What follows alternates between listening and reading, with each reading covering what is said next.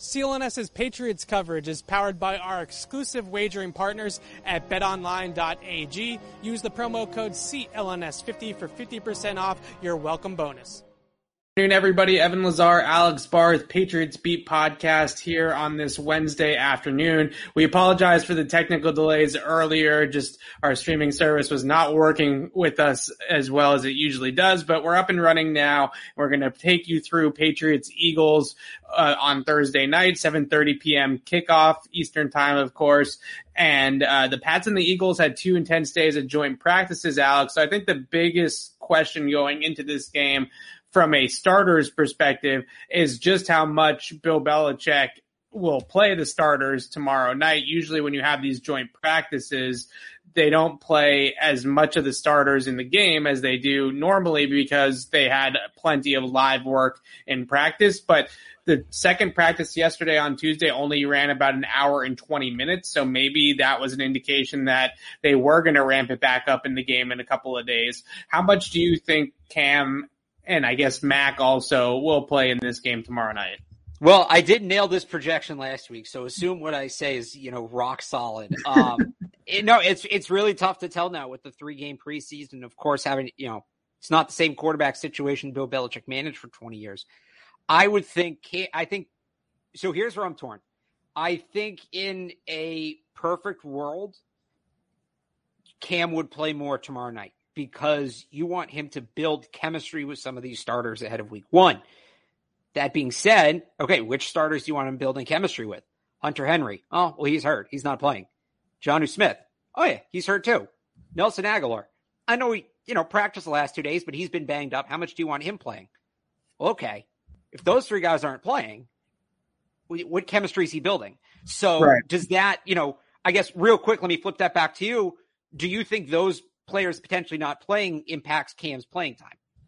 I think that on the one hand, I would say that the starting offensive line's health would be more maybe an indicator in that sense, just because you don't want to throw your starter out there behind a makeshift offensive line in a meaningless game, right? So that to me is usually the biggest indication is who the 5 guys are in front of the quarterback, blocking for the quarterback. But ultimately, the tough part about it is this the new 3rd preseason game, or is this still the 2nd preseason game? You know what I mean? Because with only 3 preseason games this summer, we have to decide how is Bill Belichick going to treat it with only 3 preseason games. Right. Now, there is a long layoff. The game against the Giants is on the 29th, right? Next Sunday. 10 days. The Patriots don't play until the 12th, correct? I believe it is that Sunday of week 1.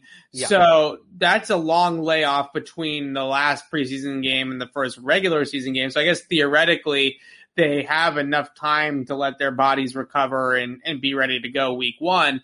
But to be safe, because look, if a player goes out with a serious injury, it is what it is. But if a player gets nicked up in this game, then you give them a longer runway from starting them in this game to get ready and get back for week 1. So that to me is the toughest thing to decipher. And we're going to find out obviously tomorrow night is how is Bill Belichick going to treat this preseason game? Is this truly now the dress rehearsal, or is this just the 2nd preseason game like any other year?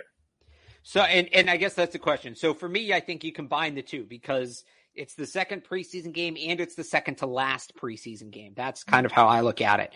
So I think in a perfect world, and again, I think maybe they play Cam less just because some of those guys you want him to get reps with aren't going to be out there. But in a perfect world, I think you see Cam play more. I think Cam gets a quarter. I think Mac gets a quarter plus. So the 2nd quarter, and then again, you get him used to that halftime adjustment like they did last week. He gets a drive or 2 in the 3rd, and then I think you coast Hoyer from there on out. So that's what I would expect. Now, maybe Mac steals some time from Cam at the end of the 1st quarter again, because what you're trying to do with Cam Newton maybe can't be accomplished in this game just to no fault of his own because of who else would or wouldn't be out there. But that's how I'm looking at it. Right.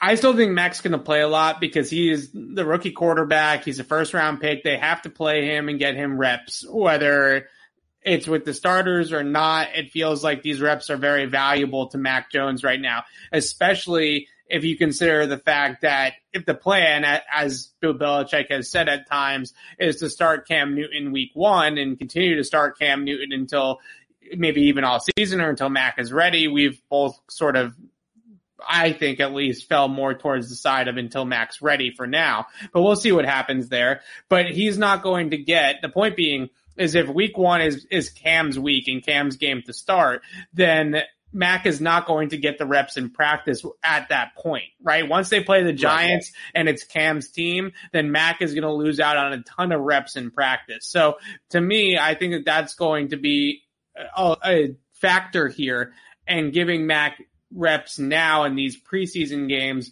just because down the line he might not have as many reps. And then you also have to factor in, is Brian Hoyer the scout team quarterback? Are they going to have Mac Jones run the scout team once we get in season? To me, and we've talked about this as well, about keeping Brian Hoyer for that purpose, is because it feels like it would be better suited for Brian Hoyer to worry about running the other team's offense and not muddy Mac Jones's brain with thinking about other teams' playbooks and stuff like that, and allow him to focus on working on the Patriots offense and getting up to speed with the Patriots offense. So there's a lot of factors here at play, but I do think we're going to get a lot of Mac Jones still in this game. He had 5 drives against Washington. I think it might have been more than that.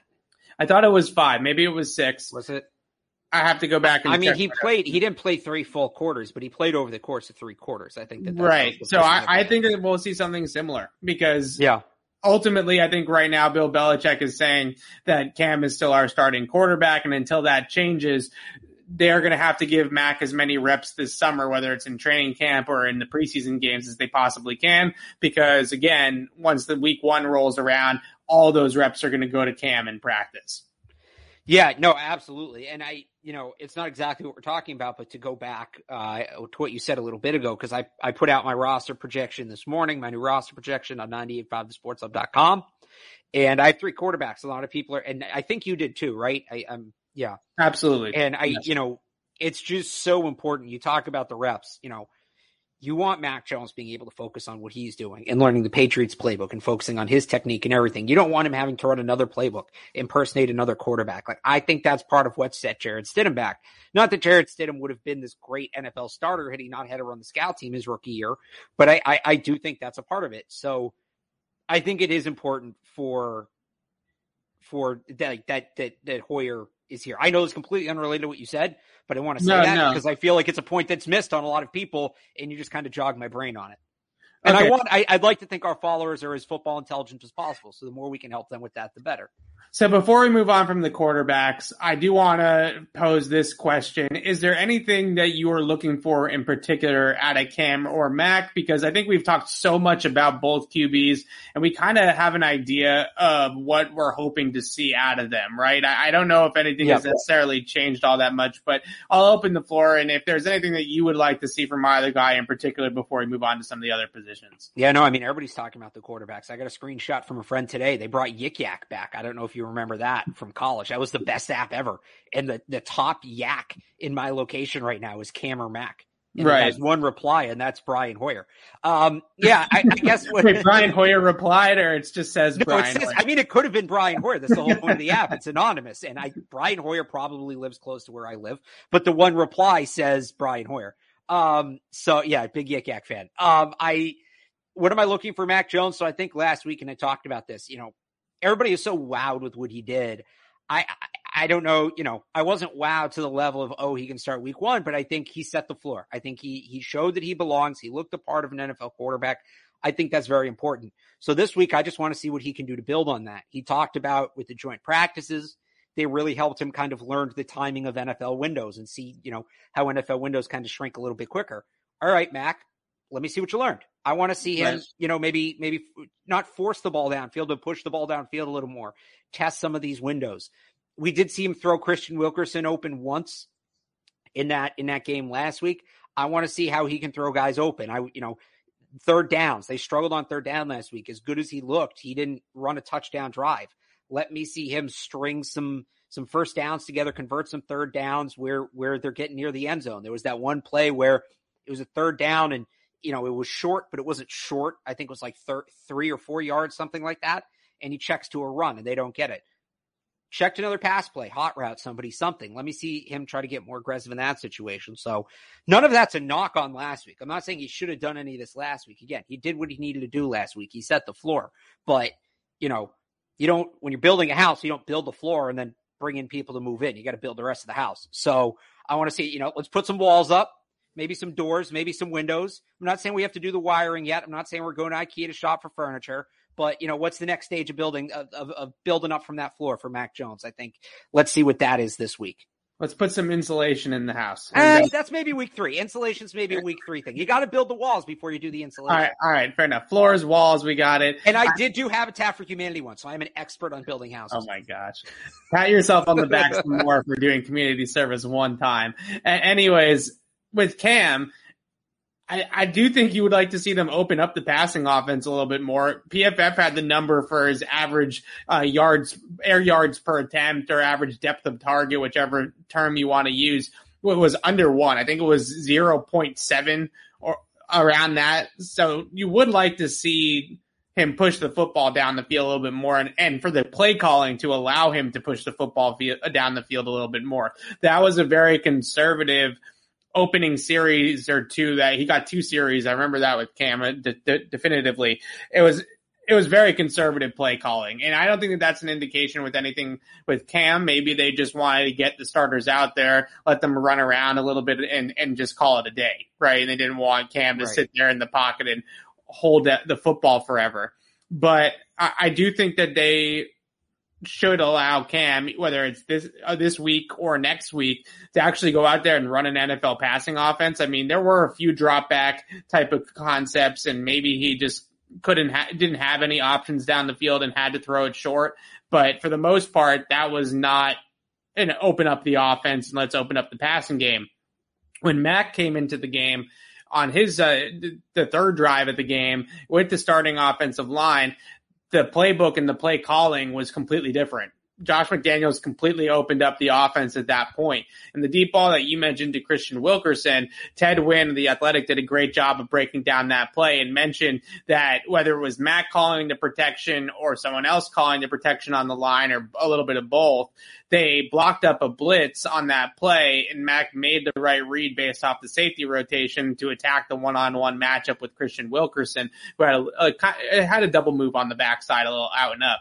So that was a really nice sort of indication of what Mac is capable of doing, which is getting the ball out quickly, pre-snap, understanding where his pre-snap read is and maybe where he wants to go with the football a little bit. I thought there was 1 or 2 plays from Mac last week where he made a decision before the ball was snapped and it might not have been the best decision after the ball was snapped. One of them was on 3rd and I think it was about 3rd and 7, and he threw the ball to a receiver, Kendrick Bourne, on an under route. That was a 3 or 4 yard gain, even if it's a completion, right, on 3rd and 7. Right. So you would have liked to have seen him try to push it past the sticks. That was one time where I thought the pre-snap read kind of hurt him a little bit. But overall, he did a really good job of deciphering what the defense was giving to him before the snap and then getting the football out quickly based off the matchups. And that's exactly what you want to see. That's the Patriots offense. That's what they draw up. They want to give the quarterback as much of an idea pre-snap as what's going on. So I actually don't think I want to see anything much different out of Mac. I thought that he played the way that they wanted him to play. But in terms of Cam, at some point they have to test this Cam deep, right? See how he can throw the ball down the field a little bit more. I think his furthest throw was that crossing route to Jacoby Myers. It was like an 11 or 10 yard air yard type of throw. So at some point they're going to have to throw the ball down the field with Cam back there as well in the preseason. So maybe that does come tomorrow night and he has some more opportunities to push it down the field. Let's move on to the wide receivers. I think that that's a really important element to this. And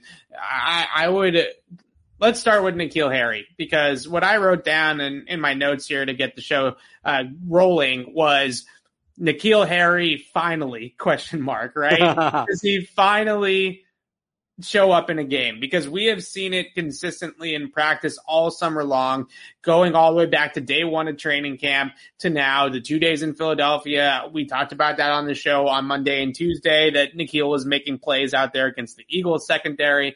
At some point, the practice performance, or the good practice performance, has to translate on a game day. Because if it doesn't, then all it is, well, he's a good practice player, which is a good thing. It's not a terrible thing that he's practicing well, but he has to eventually show up in a game. Right. It's tomorrow night the night that he finally shows up in a game. Yeah, so I wrote my week 2 preseason preview for 98.5 The Sports Hub. I've been working on that today. It'll be up tomorrow morning on 98.5thesportshub.com, but I'll give you a little preview right here, a little sneak peek. N'Keal Harry, he exceeded in non-padded practices. Right. He succeeded in padded practices within the team. He succeeded in the joint practices over the weekend. All he needs is a game, and he has training camp bingo, right? That's right. The last thing he needs to check off. So can he do it? You'd like to think he was beating these corners for the 2 days in Philly. He can come out and do it on Thursday. We will see. But yeah, I think, his roster spot's safe pending a trade. And what I mean by that is, and we talked about this a little bit, I think it was yesterday, that they're not going to trade him just to trade him at this point. They're not going to trade him just to open up the roster spot and say, yeah, I'll take a 6th-round pick for him, whatever. I still think if somebody came along and wowed them, and I'm talking a top 100 pick at this point, a 3rd round, maybe high 4th-round pick, that they'd move him at worst. But I think his roster spot's safe. Now it becomes about, all right, he's going to make the team, but how much is he going to play? Well, he needs to catch that top group of Aguilar, Bourne, and Myers, who have all been excellent this summer. And he's not going to catch them if he doesn't show up in a game. So he has 2 chances left to do it. We don't know what that 3rd preseason game is going to look like. So here we go. Here's his chance for, again, training camp bingo. Regardless of whether they trade N'Keal Harry or keep N'Keal Harry, if he plays well in a preseason game, it's good either way, right? Because it's either going to increase his trade value, or it's going to solidify the fact that maybe the light has come on for N'Keal Harry and they're actually going to have a weapon out of this player. Because most of the time, and not all the time, and there are certainly instances where guys get it in year 3, year 4, year 5, later on in their careers. But from an eye test perspective, it does feel like, for the most part, you kind of know almost right away if a guy's going to be really, really good or not in the NFL. There's very few 1st-round picks, let's call it. Maybe some of those, a guy like Julian Edelman, right, who's a 7th-round pick, and it takes them 3 or 4 years to break out as a receiver. But guys that are 1st-round picks like N'Keal Harry, you are either really, really good right away, or it's clear that you were overdrafted. There's usually not an in-between. Some of those guys, like, for instance, Cordero Patterson, they can find a role for themselves in the NFL even though they don't pan out as a receiver. But you're either Justin Jefferson or you're N'Keal Harry if you're a 1st-round pick. You're either a stud right away or you're not. And it doesn't usually come on in years 3, years 4, but maybe it is for Harry. Maybe he's the exception to the rule. Maybe he's the guy that looked like in years 1 and 2, like he barely belonged on an NFL field in terms of speed, right? In terms of explosiveness.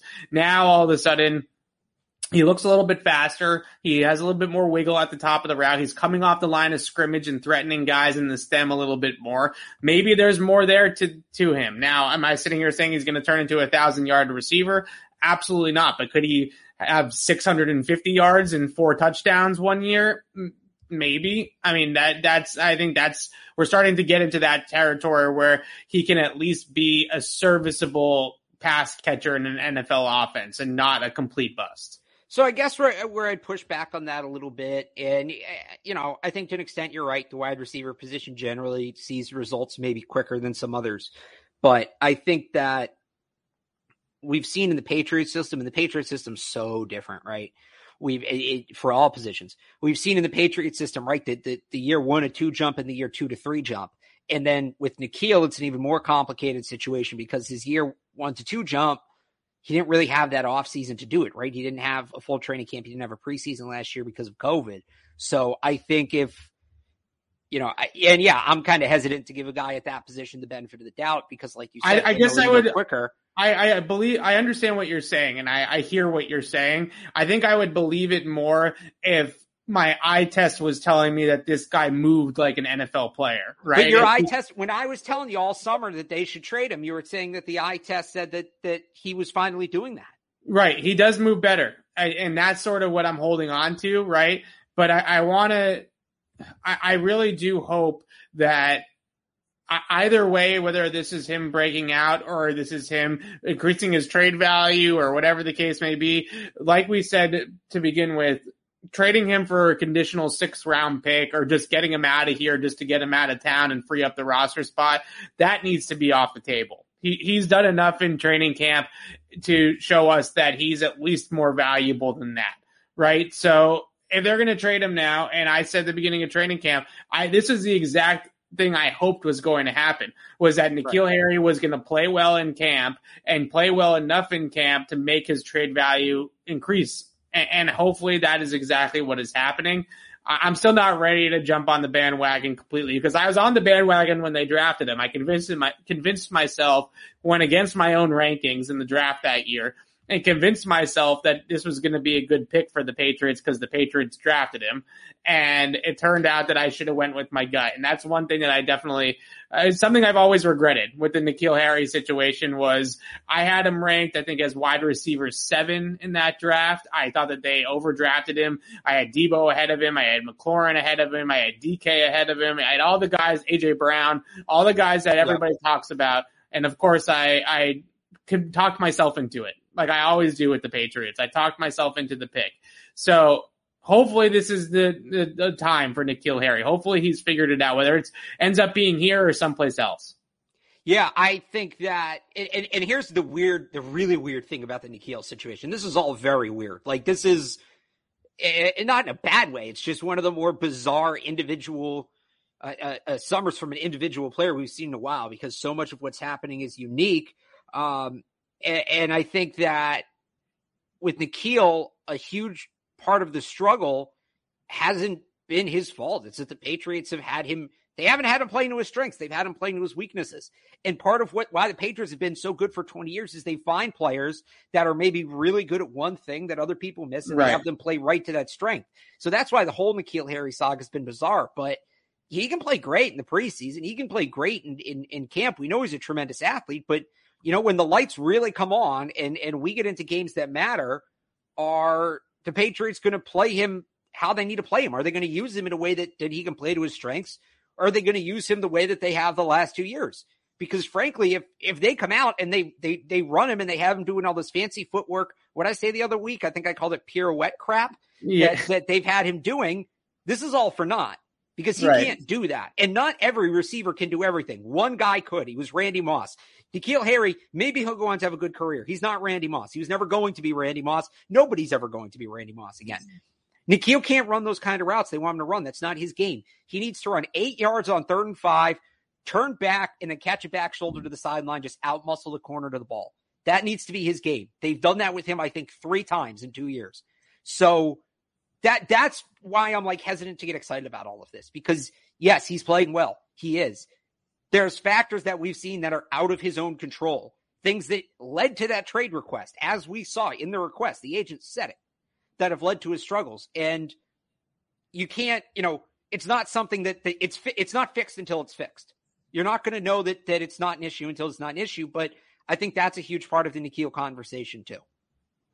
Vertical route tree, right? He's got to be on a vertical route tree. You start, as you called it, pirouetting with him in the middle of the field or asking him to run a precise route. Dipsy do here and then stop there in 45 degree, like the Dennis Rodman meme from The Last Dance. Not going to work. So get up the field on a fade ball, back shoulder fade, stop routes along the sideline. And like I've always said with N'Keal, maybe the occasional underneath drag route too would be good. And like I've always said with N'Keal, he has to develop either a slant or a dig route. He's got to develop something underneath the defense that's effective for him because otherwise you just sit all over the fade and you smother him at the line of scrimmage and he can't get off the press coverage and he can't get up the field because the guy is sitting back in his chair and waiting for him to run, right? So you have to be able to have something to respect the deep ball, and that's got to be a slant. It's got to be a dig. It's got to be something breaking inside. Now he did it in practice against Michael Jackson and Juwan Williams, which isn't exactly Stephon Gilmore and JC Jackson, but we did see him in practice run more effectively on a slant or a dig or whatever it is that exactly they call it. And that to me is optimistic, more so than maybe even him going down the field and high pointing some ball, because we know he can do that. Right? We know he can do the jump balls. We know he can do the back shoulders. The question was going to be whether he could develop a secondary route. It's like a pass rusher, right? You have one go-to move, and then you have to have a counter move. You can't just always win on your one move, right? Because tackles are smarter than that in the NFL. They figure it out. They figure out what your move is, and they figure out how to stop it. So you have to have a counter. It's like a pitcher having a fastball. You have to have a secondary pitch also to get guys out in the majors. Same thing as a wide receiver. So let's talk about another wide receiver, Christian Wilkerson.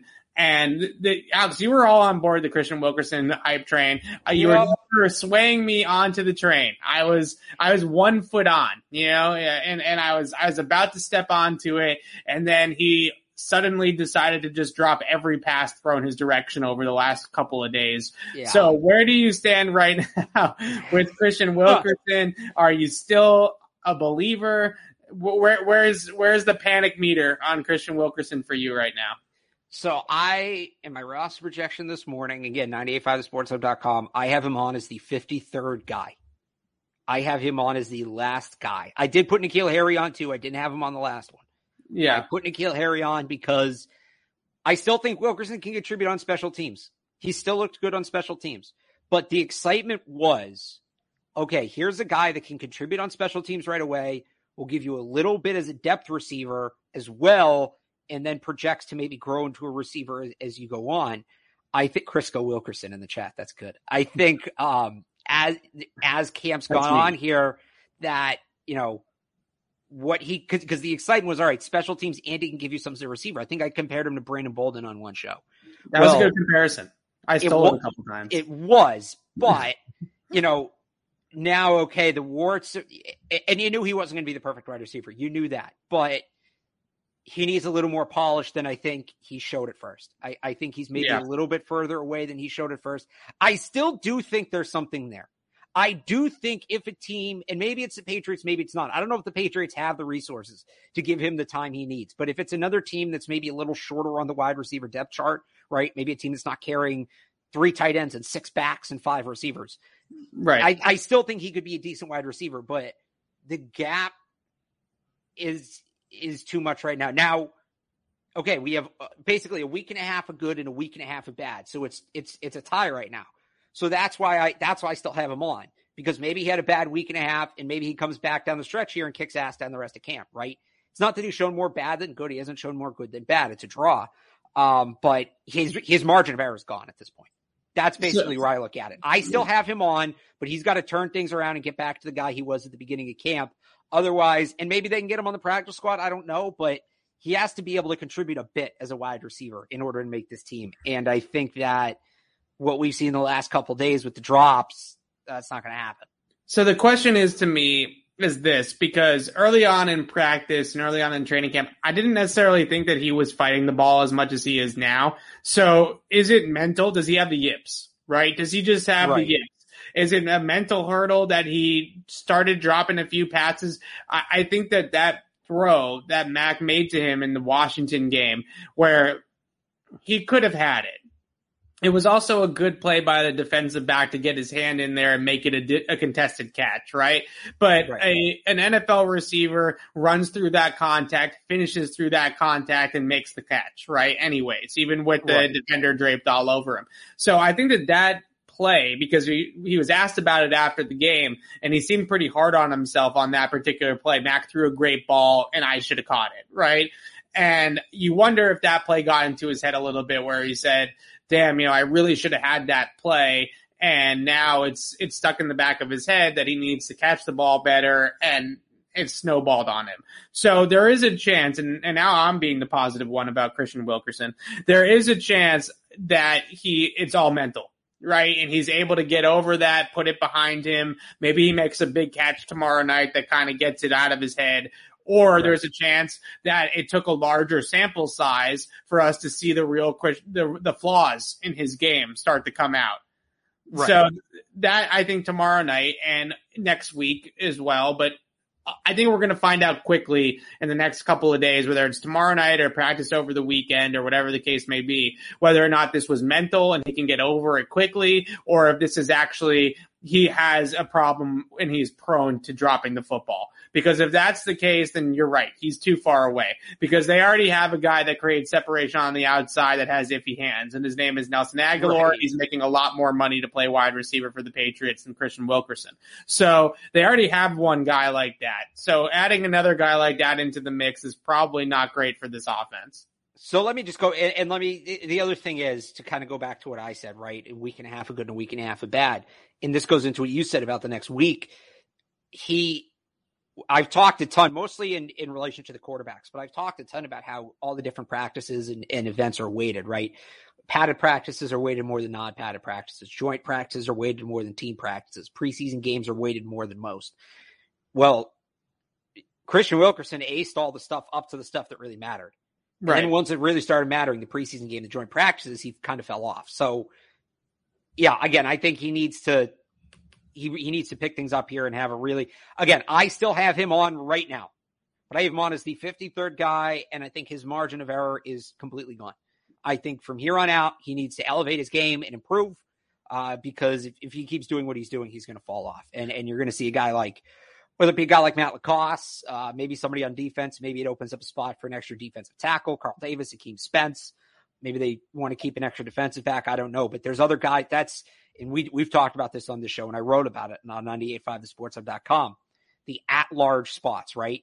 That's an at-large spot that Christian Wilkerson has. And that's a hard one to hold on to, because he's not only competing against, it'd be one thing if it was, okay, well, he's their best option for their last wide receiver, and they're at the minimum number of wide receivers, and it's, okay, they got to keep it wide out, and it's him, or it's Devin Ross, or it's Isaiah Zuber, right? Then it's easier. Then he's on the team because he's been better than those guys. But it's an at-large spot. That's a spot anybody on the roster can win because they have their minimum number of wide receivers set without Wilkerson. So he's competing against Carl Davis. He's competing against, Matt LaCosse. He's competing against maybe an eighth lineman.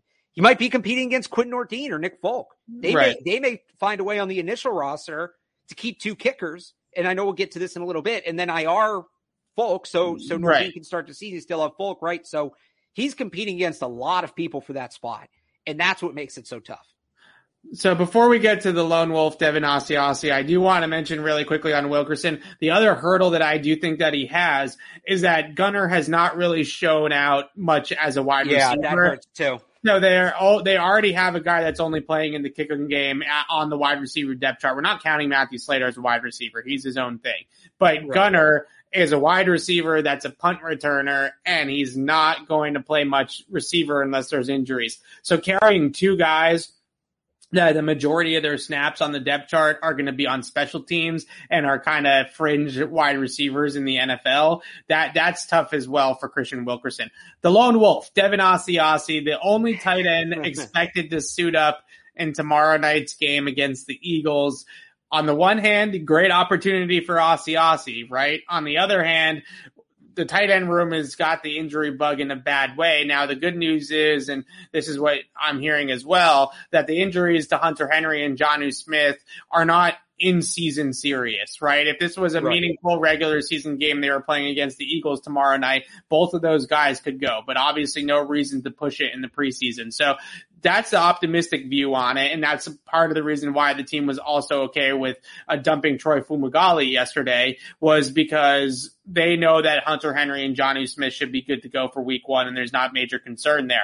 But in the meantime, Devin Asiasi, the second-year tight end for the Patriots, is going to be the only active tight end, unless you want to count Jakob Johnson, a fullback, as sort of in that mix as well. But what do you want to see out of Asiasi? Because Matt LaCosse has had an okay camp. Matt LaCosse has not been a scrub in training camp so far. Now, I wouldn't say he's really done much as a pass catcher, but he's been a reliable blocker. He got knocked out by Derek Barnett, so he's probably not going to play in this game either. So a big opportunity for Asiasi to show us something, because he might have to play wall to wall. He might have to play the entire game. Yeah, I think so. And I was a little surprised that they cut Troy Fumagalli yesterday. Not that I thought Fumagalli was going to make the team as much as I like him as a player, but it's unprecedented to have this lack of depth this early in the preseason. I mean, you have 85 players. Jeez. So yeah, maybe Jakob Johnson plays some tight end. Maybe we see who else does. If Rashad Berry was still here and he was a tight end in college, he's a guy I think maybe would play out there. I don't know. Do they have another Mike Vrabel? Can Chase Winovich has joked in the past about wanting to play some, tight end or fullback, and he did that in high school, and maybe we get to see that. Maybe what other depth linebackers are there? I don't know. Does Harvey Longy, does Cash Malawia play any tight end? Like maybe we see something like that. I know in the joint practices they used a lot of 6 offensive line sets, so maybe that's the case, but you still want to work on that 2 tight end offense, and you want to give the rest of your roster experience in that 2 tight end offense that you're going to run a ton. So it's going to be interesting to see. But yeah, like you said, I think it's a huge chance for Asiasi. Lacoste has had that strong summer. I think it's probably more realistic that they keep 4 tight ends than they cut Asiasi, just because he was a top 100 pick a year ago. They do have a somewhat substantial investment in him. Giving up on him after just a year is probably a little short-sighted, especially, I'm somebody who said that it's too early to give up on Anthony Jennings. And if it's too early to give up on Anthony Jennings, same thing about Devin Asiasi. But, maybe they keep 4, but who's going to get the most playing time of those second 2 guys? Here's a chance for him to maybe distance himself from Matt Lacoste a little bit. So yeah, I would agree with that. I think this is a big, big chance for him. But let's also remember, he's not completely healthy either. So what, a week and a half removed from COVID. So we'll see what kind of shape I asked him about that yesterday. I said, how's your wind? How's your lungs? Because we've heard the stories, specifically here in Boston, about Jason Tatum right after COVID and taking the inhaler and all that kind of stuff. And you do wonder that with Asiasi a week and a half removed from COVID, and it does sound like he didn't have severe symptoms, but he was at least somewhat symptomatic with the COVID diagnosis that held him out long enough, right? It wouldn't have held him out for that long if he wasn't sick at all, right? He would have tested negative and would have been back out there. So to me, can he even play the entire game? If they have to have him play 60 snaps, is he going to have the wind and the conditioning to be able to do that after the layoff and after the COVID diagnosis? That's going to be an interesting part of it too. I think the one thing that you see with Asiasi, he's actually a very good blocker. I think he's a better run blocker than I initially thought when they drafted him. He's pretty good there. But in terms of catching the football, he's another guy that struggles a little bit with finishing through contact, right? It's not necessarily that – I know a lot of people like to say that he drops everything or he's got bad hands. I think it's more that he's bad in contested situations, right? Which for a tight end is not great. And I know I shouldn't use the word bad. That's strong, but he has struggles in those types of situations where when there's a guy draped all over him or there's a DB that gets his hand in there late or something like that, he has struggles then finishing the play through the contact. And that's going to be something as an NFL tight end, you're going to have to be able to finish through contact because guys are going to be all over you. It's not every day. It's not every type of tight end. There's only a handful of tight ends that creates so much separation with their route running and their speed that they don't have guys all over them. Maybe Darren Waller, Travis Kelce, those types of players.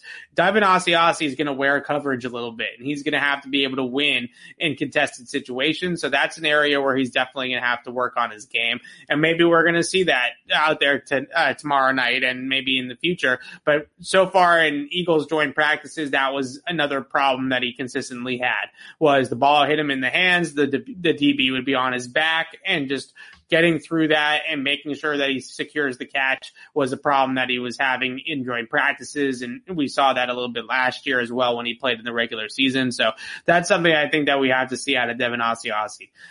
Moving on to the running backs. First question, can Ramondre Stevenson, who played extremely well last Thursday and then played a decent amount with the starters on Monday and Tuesday and joint practices with the Eagles, can he do enough to avoid the true rookie red shirt, right? Because we know he's going to be on the team. His roster spot is obviously safe even before he stepped on the field. But in terms of can he actually get some run? Now, maybe it would take an injury to Damian Harris or Sony Michel anyways, but we've seen in the past, Alex, that even when their top guys get injured, if they don't believe in a rookie running back, they still don't put him out there. So can Ramondre Stevenson be reliable enough that if Damian Harris or Sony Michel get injured and they need to get another back there, that it's not Brandon Bolden, that they're willing to turn to Ramondre Stevenson? Yeah, I think in a pass year, it's probably easier for him to break that redshirt mold, but because of that tremendous depth and because Bolden's had a good summer, I think it makes it a little bit tougher for him to maybe get some snaps this year. We'll see. How did he look outside of that one run? I don't know. He was good. He had one other good run. I think it was like a 10 or 11 yard gain where he's able to jump cut a guy and get out a little bit. Yeah, he had one other decent run other than the big one. You just know how they look at it, and that's the last play they're going to look at on the tape. They're going to look at all the other runs and say, okay, you broke this. Do they want to go back to Lawrence Maroney, who would run for 100 yards on 20 carries, but it would be one 80-yard run, and then he'd have 20 carries on the next 19? That's still 5 yards a carry, but 5 yards a carry can be 5 yards every time you touch the football, or that situation I just described. So, yeah, I mean, he certainly has done a lot to build on. I talked about with Mac Jones setting that floor. I think he set the floor, but I just want to see if he can be a little more consistent. And then what does he do in the passing game? Right. Yeah, the passing game has been a little bit of a concern for Rhamondre Stevenson. Hands, dropping some passes, not being in the right spots, things like that. I don't know if he's going to be a factor at all in the passing game, but I thought he ran well outside the 91-yard run. And I don't know, the 91-yard run to me was almost the run that you throw out, right? Because that run was late in the game. Everybody had kind of fell asleep at that point a little bit, and he didn't even get touched for 91 yards, right? He literally didn't even get touched. There wasn't even anybody there. So I think to me, that run was the run that I didn't focus on, and the rest of it was the runs that I thought were more important. But we still need to see if the coaches are going to believe enough in Rhamondre Stevenson. That still remains to be seen. What about you? I think that's ultimately what it comes down to. And I'm not saying his other runs were bad. I'm just saying and unfortunately we don't have the coaches tape, so you can't go in and really look at it. But those are the runs you're kind of looking at. Is how did he? Again, how they evaluate running backs. They don't necessarily look at big play breakaway ability. They've never been into that kind of everything else. Literally everything else. They want one ball security. That's 1, 2, and 3 is ball security, and Stevenson didn't fumble, so that's a huge plus for him. And then they would rather have a guy who's going to pick up 3 or 4 yards every play, right? And maybe it's only 3 or 4 yards every play, but he's going to get you 3 or 4 yards every play. He's not going to lose yards, anything like that. He's just going to put his head down and push the pile. And a stat, and this sounds, I'm going to get called a hater for this because it's a super cherry picking thing. A stat, and it probably exists as some sort of saver metric. When I look at a running back, I almost want to look at what's the back's yards per carry if you take away 20 yard or more runs. Yeah. And obviously that's going to drop the average, and people are going to say, well, it's obviously not as good. Why can't you count those kind of runs? I want a back that doesn't lose yards.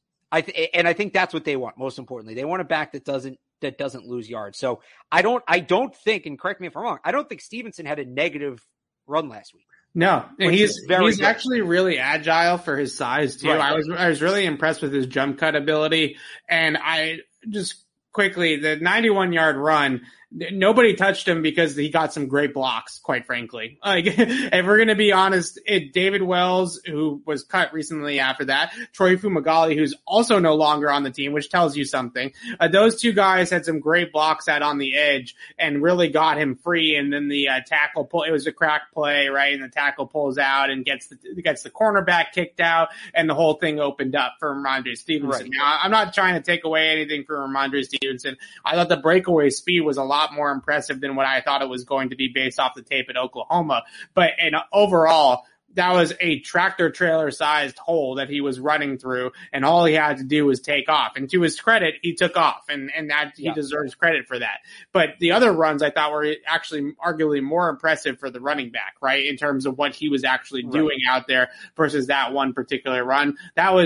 I think Rhamondre Stevenson would be the first one to tell you that one was pretty easy, right? For the first 10 to 15 yards. For after that, that's all Rhamondre Stevenson. The fact that he could run away from the defense at 240, that's all Rhamondre Stevenson. But the first 8 to 10 yards through the line of scrimmage, that was easy pickings for an NFL running back. But again, that's if I guess what I was saying, I wasn't necessarily trying to criticize him when I said what I said before. More so my point is that big run that's not what's going to help him prevent the red shirt. No, we're in agreement on that. that's not what's, it's like you said, it's impressive. That's not what the coaches are looking at when they're trying to decide, can we play this kid as a rookie or not? It's what does he do? Right. Ball security. And what does he do when the hole disappears? And like, he was good with that last week. He was, but that's, one game doesn't make or break it. I'd say that about any of the rookies last week. So yeah, there you go. There we go. We're hating on Ramondre Stevenson. I love it. I love it. Oh my gosh. All right, guys. My second favorite pick in the whole draft. But yeah, I hate the guy. He can't play. Chill out. All right. JJ Taylor is still a player that I think is searching for it a little bit in practice, right? I think that that's one particular player that maybe has not flashed as much as we thought. Right. And in terms of training camp practice. Now, here's the opportunity now, right? To show it again in the game. There were some good flashes of it against Washington in the game. I think that was a good sign for JJ Taylor. Caught a couple checkdowns from Mac Jones, was able to break a few tackles. The kick return stuff, not quite there yet, but I think that that's an opportunity for him. And I think that is something that he can do. I cut JJ Taylor on my last 53-man roster projection. I hated doing it. It didn't sound good. It didn't feel good, right? But 6 running backs is a lot of running backs to keep on the team. It's a lot. It's a high number, but maybe the thing I wrote about when I said it was he's an NFL player. He's an NFL talent. He's got enough talent to be on an NFL roster. This roster just happens to be loaded at running back. So again, we go back to it. Last week was okay. It wasn't the breakout game. He has 2 more opportunities, I feel, to truly have a huge game, and he's got to have one. Yeah, I think so too. I mean, I had him off my first roster projection. I put him back on my second, because I think he did what he needed to do in that first preseason game. But that being said, he's right on the edge. He's got to keep it up. Like you said, they're not going to cut Ramondre Stevenson. I don't think they're going to cut Brandon Bolden either. So I think between, those 2 guys, now he's the odd man out. And are you going to keep, we talked about it, they might keep 4 tight ends. They might keep 6 wide receivers. I've said this time and time again. You can't keep 16 players between running back, wide receiver, and tight end. Taylor's a guy who's in an at-large spot right now. So he's not competing for that running back spot. He's competing against everybody else I mentioned earlier, right? The Carl Davis, Akeem Spence kind of players. Maybe it's a guy like Terez Hall, if he comes off PUP, is another one. The kickers, et cetera, et cetera, et cetera. So I have him on right now, but I think he's a guy who's got to keep up what he's doing. Yeah, I agree there as well. All right. For really quickly, offensive line, the starting 5, I still don't have to see anything from. I know that group's going to be fine. I don't even look at them at practice some of the time. I just know they're good, right? So the secondary guys, the second team O-line, they actually protected Mac, I thought, pretty well in that game last week, all things considered. And Washington is not a team that necessarily holds back schematically with what they throw at the quarterback in these preseason games. So I was pretty impressed with the second team O-line and pass protection. There were a couple of guys, James Ferentz, I think, was the biggest one that stood out among that group. But is there any hope for the Corey Cunningham, Will Sherman, Yodny Kajus, Alex Redmond, any of those guys to make this team? Because I'm still a no. Well, if you're going to say Alex Redmond, not say RJ Prince, I don't know. RJ Prince, Alex Redmond's been the worst player in camp, in my opinion. But I don't know. I think maybe Ferentz is the 8th guy, but at the same time, all right, you're keeping Karras. Those guys are a little redundant. Right. I wanted it to be Sherman really bad. I did, because I think in theory, there's upside there. I think the 5 position versatility is really exciting in terms of depth offensive lineman. And I just thought, he's a 6th-round pick, but look at what they did with the 2 6th-round picks last year in Heron and Onwenu, who were both really good. So, but, Sherman hasn't shown that. He's still probably a little further away than he needs to be to make the team. You can get him on the practice squad. If you really need him, you can elevate him with the new rules. And Cunningham they like, so I won't rule him out from making the team, but he's played one snap in the last 3 years or something like that. No offense to Corey Cunningham. I really mean no offense by this, but I just don't see why they continue to do this with Corey Cunningham. He's a good ball of clay, right? And that's the theory. He's 6'6". He's got good athleticism, scores. He's a guy that can move around for his size. I think he was a converted tight end from college to maybe he converted in college or something like that and then became a tackle. But at the same time, I don't know. I'm not necessarily seeing it with Corey Cunningham anytime that he gets out on the field in the Patriot uniform, but Yodny Cajuste is the one guy, and I know I'm a big Cajuste guy. Here we go. I don't think he's going to make the team. I'm not saying he should make the 53. What I'm saying is if I'm holding on to any of these guys on the practice squad, it's Yodny because he hasn't hold on to Yodny over Sherman.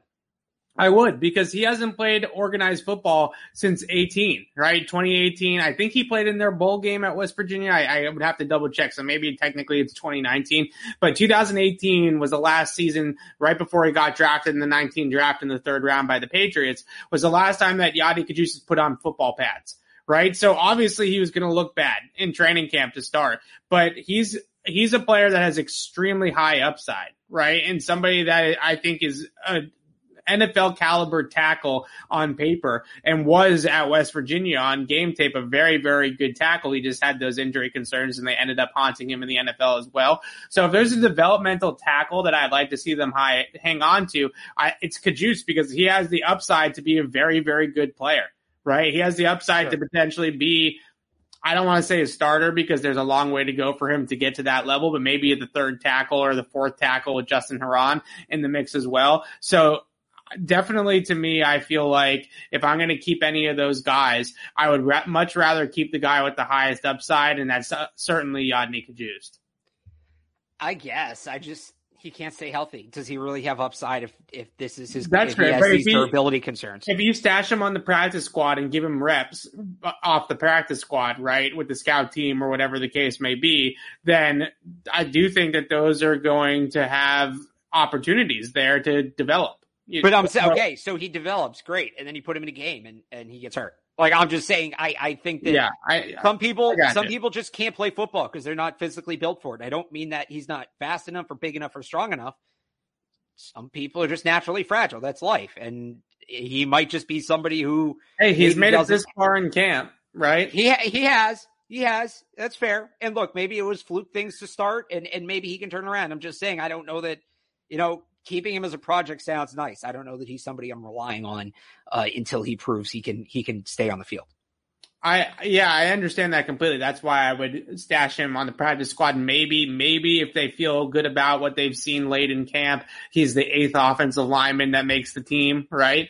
But ultimately, I do think it's a practice squad spot. But I would just like to see them be able to continue to work with a guy like Yodny Cajuste, because he was starting from such a high floor when he came out of West Virginia. A lot of game experience, really good hands, good feet for a tackle. All these things I think he was very capable of.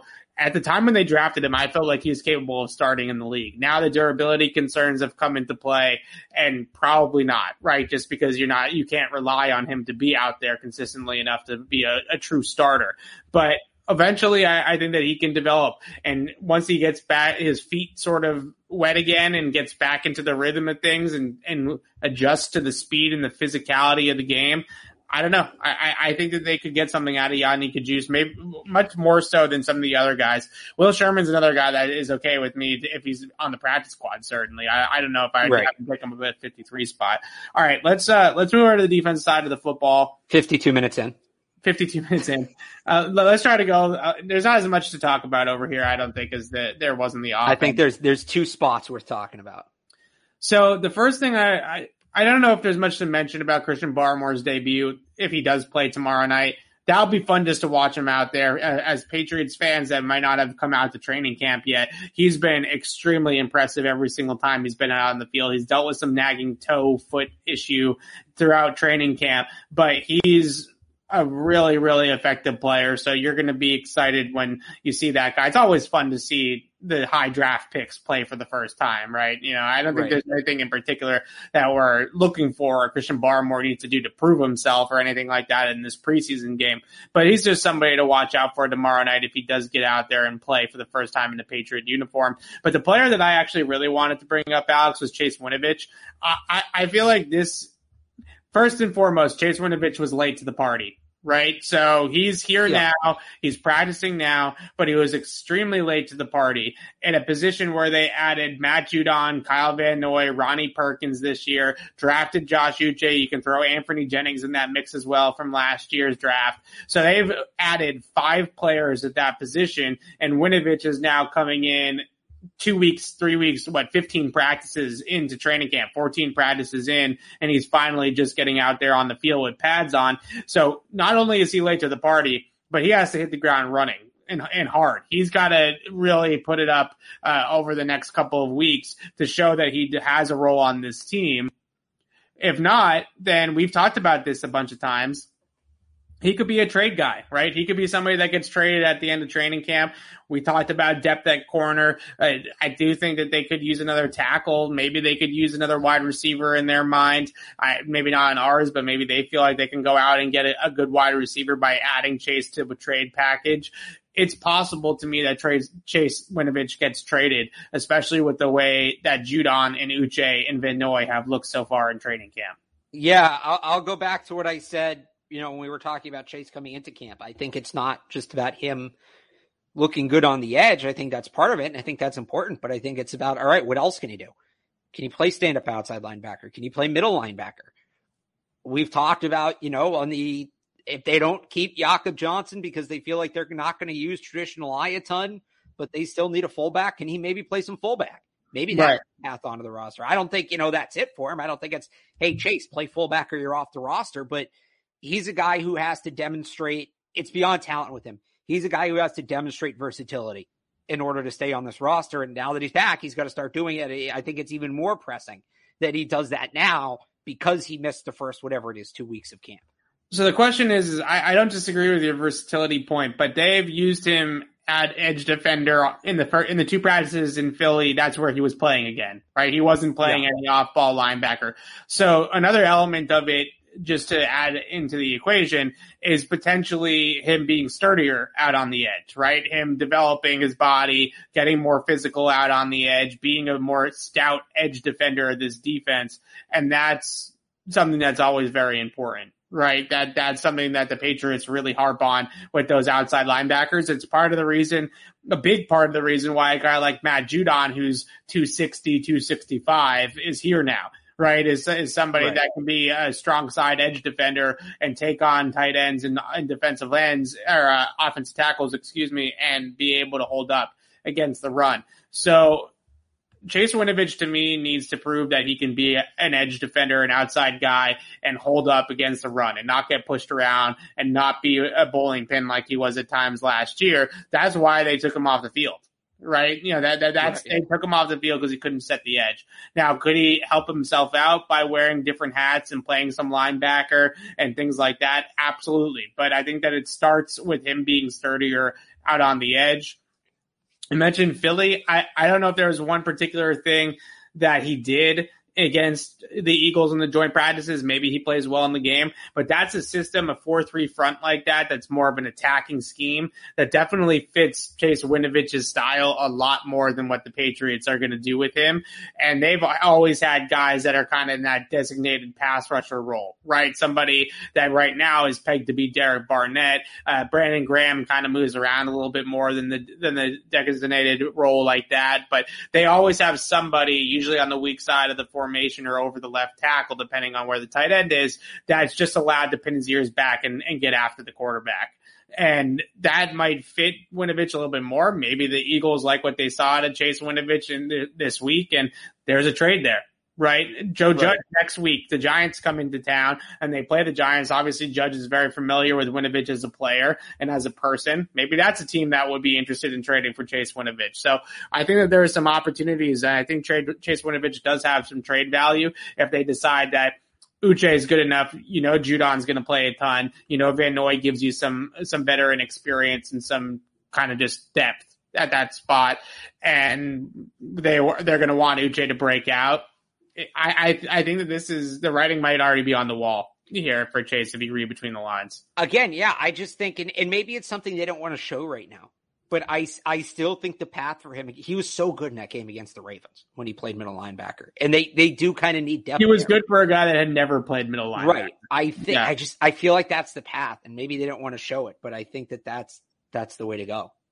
All right. So the other name that I think is really intriguing on the defensive side of the ball is Jawan Williams, right? Because we talked about him on Monday and Tuesday show about him repping at starting corner, with the starting off defense, allowing Jalen Mills to move inside, the domino effect, the puzzle pieces, yada, yada.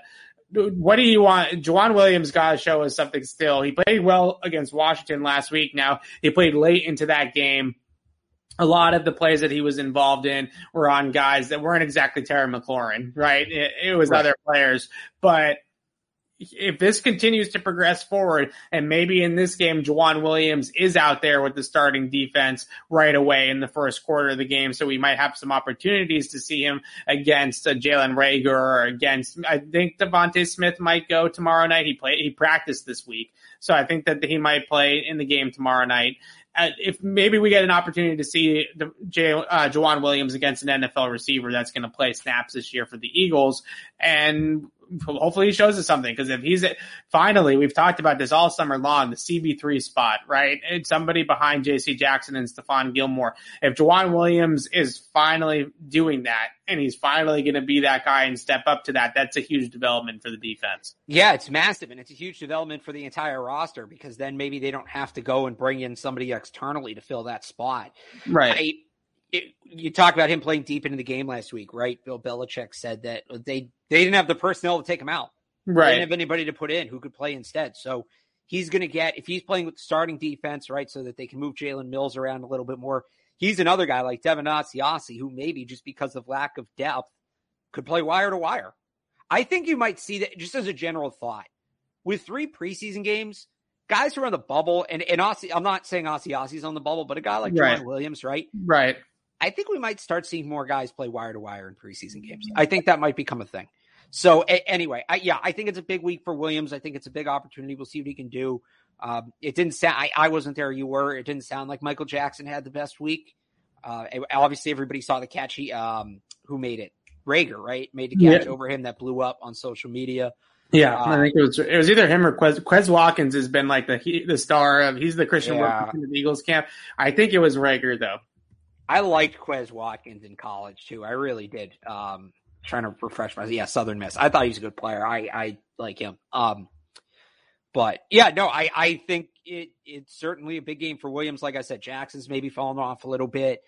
I still think it's interesting they're giving Justin Bethel as much time as they are as outside corner. I haven't seen anybody else talk about that, so maybe I'm just misled. If I'm the only one talking about it, maybe it's just a me problem. I don't think you're misled. I actually wrote about it I'm doing the thing about every player on the roster. You only wrote about it because you heard me talk about all. I just looked up the numbers because I wrote about it. I have to correct myself. I wrote about it for my game preview tomorrow because I did put him as one of the 10 players I'll be watching because I'm curious if he's going to play outside corner. So I looked up the numbers, and in 2017 with Arizona, he played 43% of the defensive snaps. That was the last time those 3 years, 15, 16, 17. Yeah. He played a little bit of corner in those teams, and he wasn't always just a special teams player. Now, that's 2017 was a long time ago in football years, right? Not necessarily in human years, but in football years, 4 or 5 years ago is a long time. So I guess maybe you could say that those days are over, but yeah, it's another play that's interesting to watch and see because he did put out some good tape last week at outside corner against Washington. Right. So, I mean, and you're right, but I don't know that he's a sustainable option out there. So Williams is their last chance, and you get excited just to see a little bit of movement there because I talked about this. I mean, if you remember the shows we did back in April, May, right? Or it would have been after the draft. If you remember the shows we did in May, I was saying the battle at that third outside corner spot was maybe more interesting than the quarterback battle. And then we get into camp and it was just 3 weeks and nothing. Right. So, I don't want to be a prisoner of the moment where it's like, oh, Jawan Williams had an interception, a couple good practices. Like, let's go, problem solved. But we're seeing something, which is more than we've been able to say to this point. So hopefully he keeps it up and solves that because, again, they have to go out and get somebody externally. Now you're looking at potentially a trade. Does that mean you're getting rid of Jawan Williams, or now is that another at-large roster spot off the board because of Williams' contract and his draft status? And, that unlocks a whole Pandora's box. All right. Quinn Nordin hour. We got a couple minutes. Going to do an hour? Let's ride. We got a couple minutes here to talk about Quinn Nordin, who's going to be the kicker again tomorrow night. Nick Folk's not going to kick in this game. Quinn Nordin yesterday on Tuesday went 3 for 3 with the kicks and joint practices. And I texted you about this earlier, Alex, and I kid you not, the referees on one of the kicks looked up at the ball going through the uprights in absolute awe of how far the ball traveled. It traveled so far that it went over the tent that was set up behind the field goal post it was an event tent that the Eagles have there. It went over the tent and out of the facility and landed on the other side of the fence of the Eagles practice facility. And it was good from 65 yards. It was good from 60 plus. So he's got a huge leg. We know that. He's got to be more consistent with his accuracy. We know that as well. But it's certainly getting harder and harder every single day that you see Quinn Nordin kick a football to put Nick Folk on the roster over him at this point. Right. So here's where I'm at. And I had Folk on my roster projection today, and I took some heat for that. But I think that's a position. I've talked about this at quarterback a ton, right? They value experience too much to go with the kid. Even if he's maybe the better option schematically. Sure. I think they value – first of all, Folk was really good last year. Nick Folk was one of the best kickers in football. You got to consider that. Right. And kicking's a fickle business. It can come and go. But the reality is the last time we saw him, he was excellent. He didn't miss after week 3. Right. I think it was 26 in a row. To me, that's still got to be more important than training camp practice, right? It's still got to be more important. Right. And meanwhile, even if you want to compare – it's not exactly apples to apples – Folk hit 26 in a row last year. Nordin was 2 of 5 at Michigan. Right. 72% in college. And obviously he's been better since. But so I think they like the veteran. The veteran's coming off a strong year. And historically, they've always preferred accuracy to power. They want the guy who's automatic from 40 in rather than the guy who's maybe, automatic from 30 in and then hit or miss from 55 in it. That being said, and there's a lot of that being said here, Nordin's not your typical power kicker. I mean, he's different. He's different than maybe anybody the league has seen. I think maybe what was his name? The kicker in Denver in the Manning years. Prater. Yeah. No, McManus. No, who was the one with the tattoo on his arm? I think that was Prater. Okay. All right. Those are the two kickers from the Broncos that I remember. So I think it was Prater. Yeah, it was Prater. Prater had he had the longest field goal he still does have the longest field goal in history at 60 plus yards. But he was kicking in Denver. Anyway, The point being they generally prefer accuracy over power, but this is special power. This is different. So we combine all of that. I still think Folk has the edge, being the veteran, having the accuracy, all of that. I still think he has the accuracy. But at a certain point, he's got to be, if he's going to be the kicker, he's got to be able to kick. Right. And we don't know officially that it's an injury that's holding him out. I don't know what it is. Maybe, he's 36 and they just don't want to wear him out. I don't know. But he has to be ready to kick for week 1 or he's not going to be the kicker. Right. So I think if he's ready and he kicks in the third game, shakes the rust off, kicks in the third game, I think they're going to go with him, as exciting as Nordin is. And I'm not necessarily saying this is what I would do. This is what I think they'll do. But if he's not ready to play next week against the Giants, well, then you kind of have to go with Nordin, don't you? The other thing they could do, and I talked about this earlier in the show, is they could first of all, you got to decide who has a better chance to get to the practice squad or who has a better chance of going unclaimed. Nordin's not getting to the practice squad. Washington's going to take Nordin and run with him if you try to cut him. Somebody's probably going to sign him. I think they made him too high profile. And again, Nick Folk was great last year. So you could try to cut one of them and then get him back on the practice squad. Or you could try to cut Nordin, IR Folk, and then get Nordin back. The other thing they could do, and this is where some of those fringe roster guys come into play, right? Like a guy like Christian Wilkerson. Right. Is Christian Wilkerson going to get claimed? Well, if not, but you want to keep him, you cut Wilkerson, you keep both kickers, And then once the player makes the initial 53, that's the deadline for IR to return. Here if we you go. IR them before the 53, they're out for the year, right? Alex just wants to figure out a way to get 2 kickers on the 53-man roster. I hate it. I do not want to keep 2 kickers. This roster is so competitive, but right? A guy who is already IR'd like Dalton Keene, he's out for the year. He's done. I don't believe you. I think you want to keep 2 kickers because it would be. But I'm not keeping 2 kickers. No, the dream is you have the same person be the kicker and the punter, and you find another holder. If anything, it's the opposite. The dream is you keep 1 special teams guy instead of 2. But anyway, the point being, you keep 2 kickers initially. You then IR Nick Folk if he's not ready, and then you bring back whoever you just cut, whether it's Wilkerson, whether it's J.J. Taylor, whether it's Shawn Williams, an extra lineman, James Ferentz, what have you. Could be a host of players.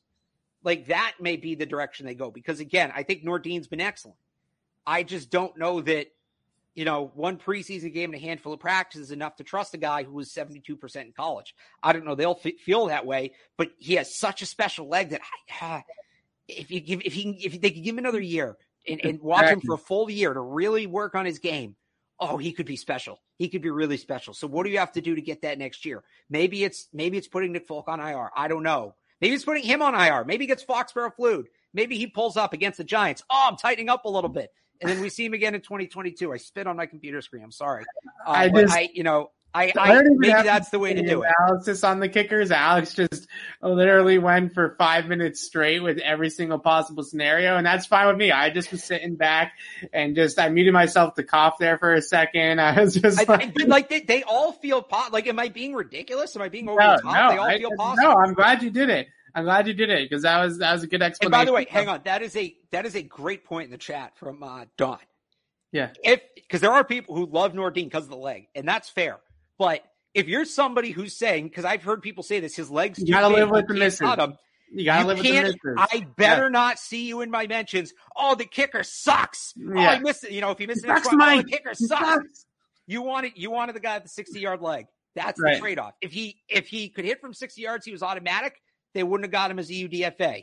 That's just the reality of it. So there needs to be round things out a little bit. So at one point, I think it was last year, I asked Cam McCord a question about big-legged punters, right? Because historically speaking, a guy like Jake Bailey, who has that big of a leg, is boom or bust on kicks, right? He either kicks it 65 yards in the air or he shanks it, right? There's not very much middle ground because they're trying to kick the ball so hard.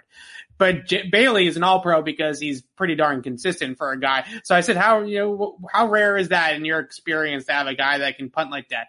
With kickers, it's similar, right? Most guys are either really accurate within 40 or 45 yards, but don't have the leg to hit the 53-yarder, or they have the leg to hit the 53-yarder, but they're inconsistent, right?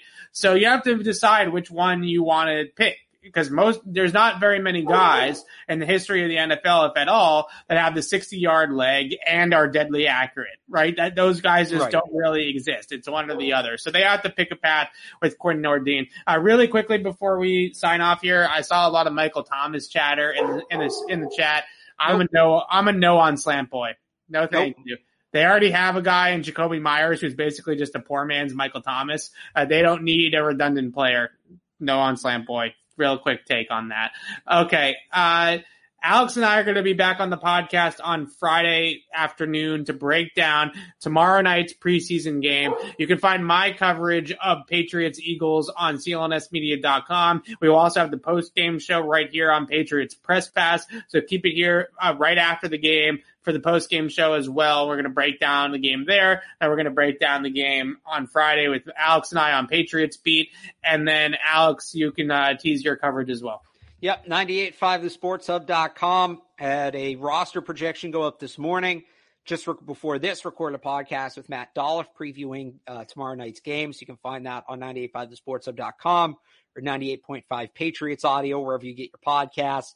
And then I'll have a what to watch for up tomorrow morning and then coverage throughout the day again on 98.5thesportshub.com. Look at that. That's called a professional tease right there. So 98.5 for Alex and stuff, CLNS Media for Been doing this for a little bit. Not our first rodeo. And then again, we'll be back on Friday afternoon to break down Patriots Eagles, another game tape. I'm excited. I always like it's like Christmas for me when the preseason games finally come around and there's actual game tape. Okay, hold on.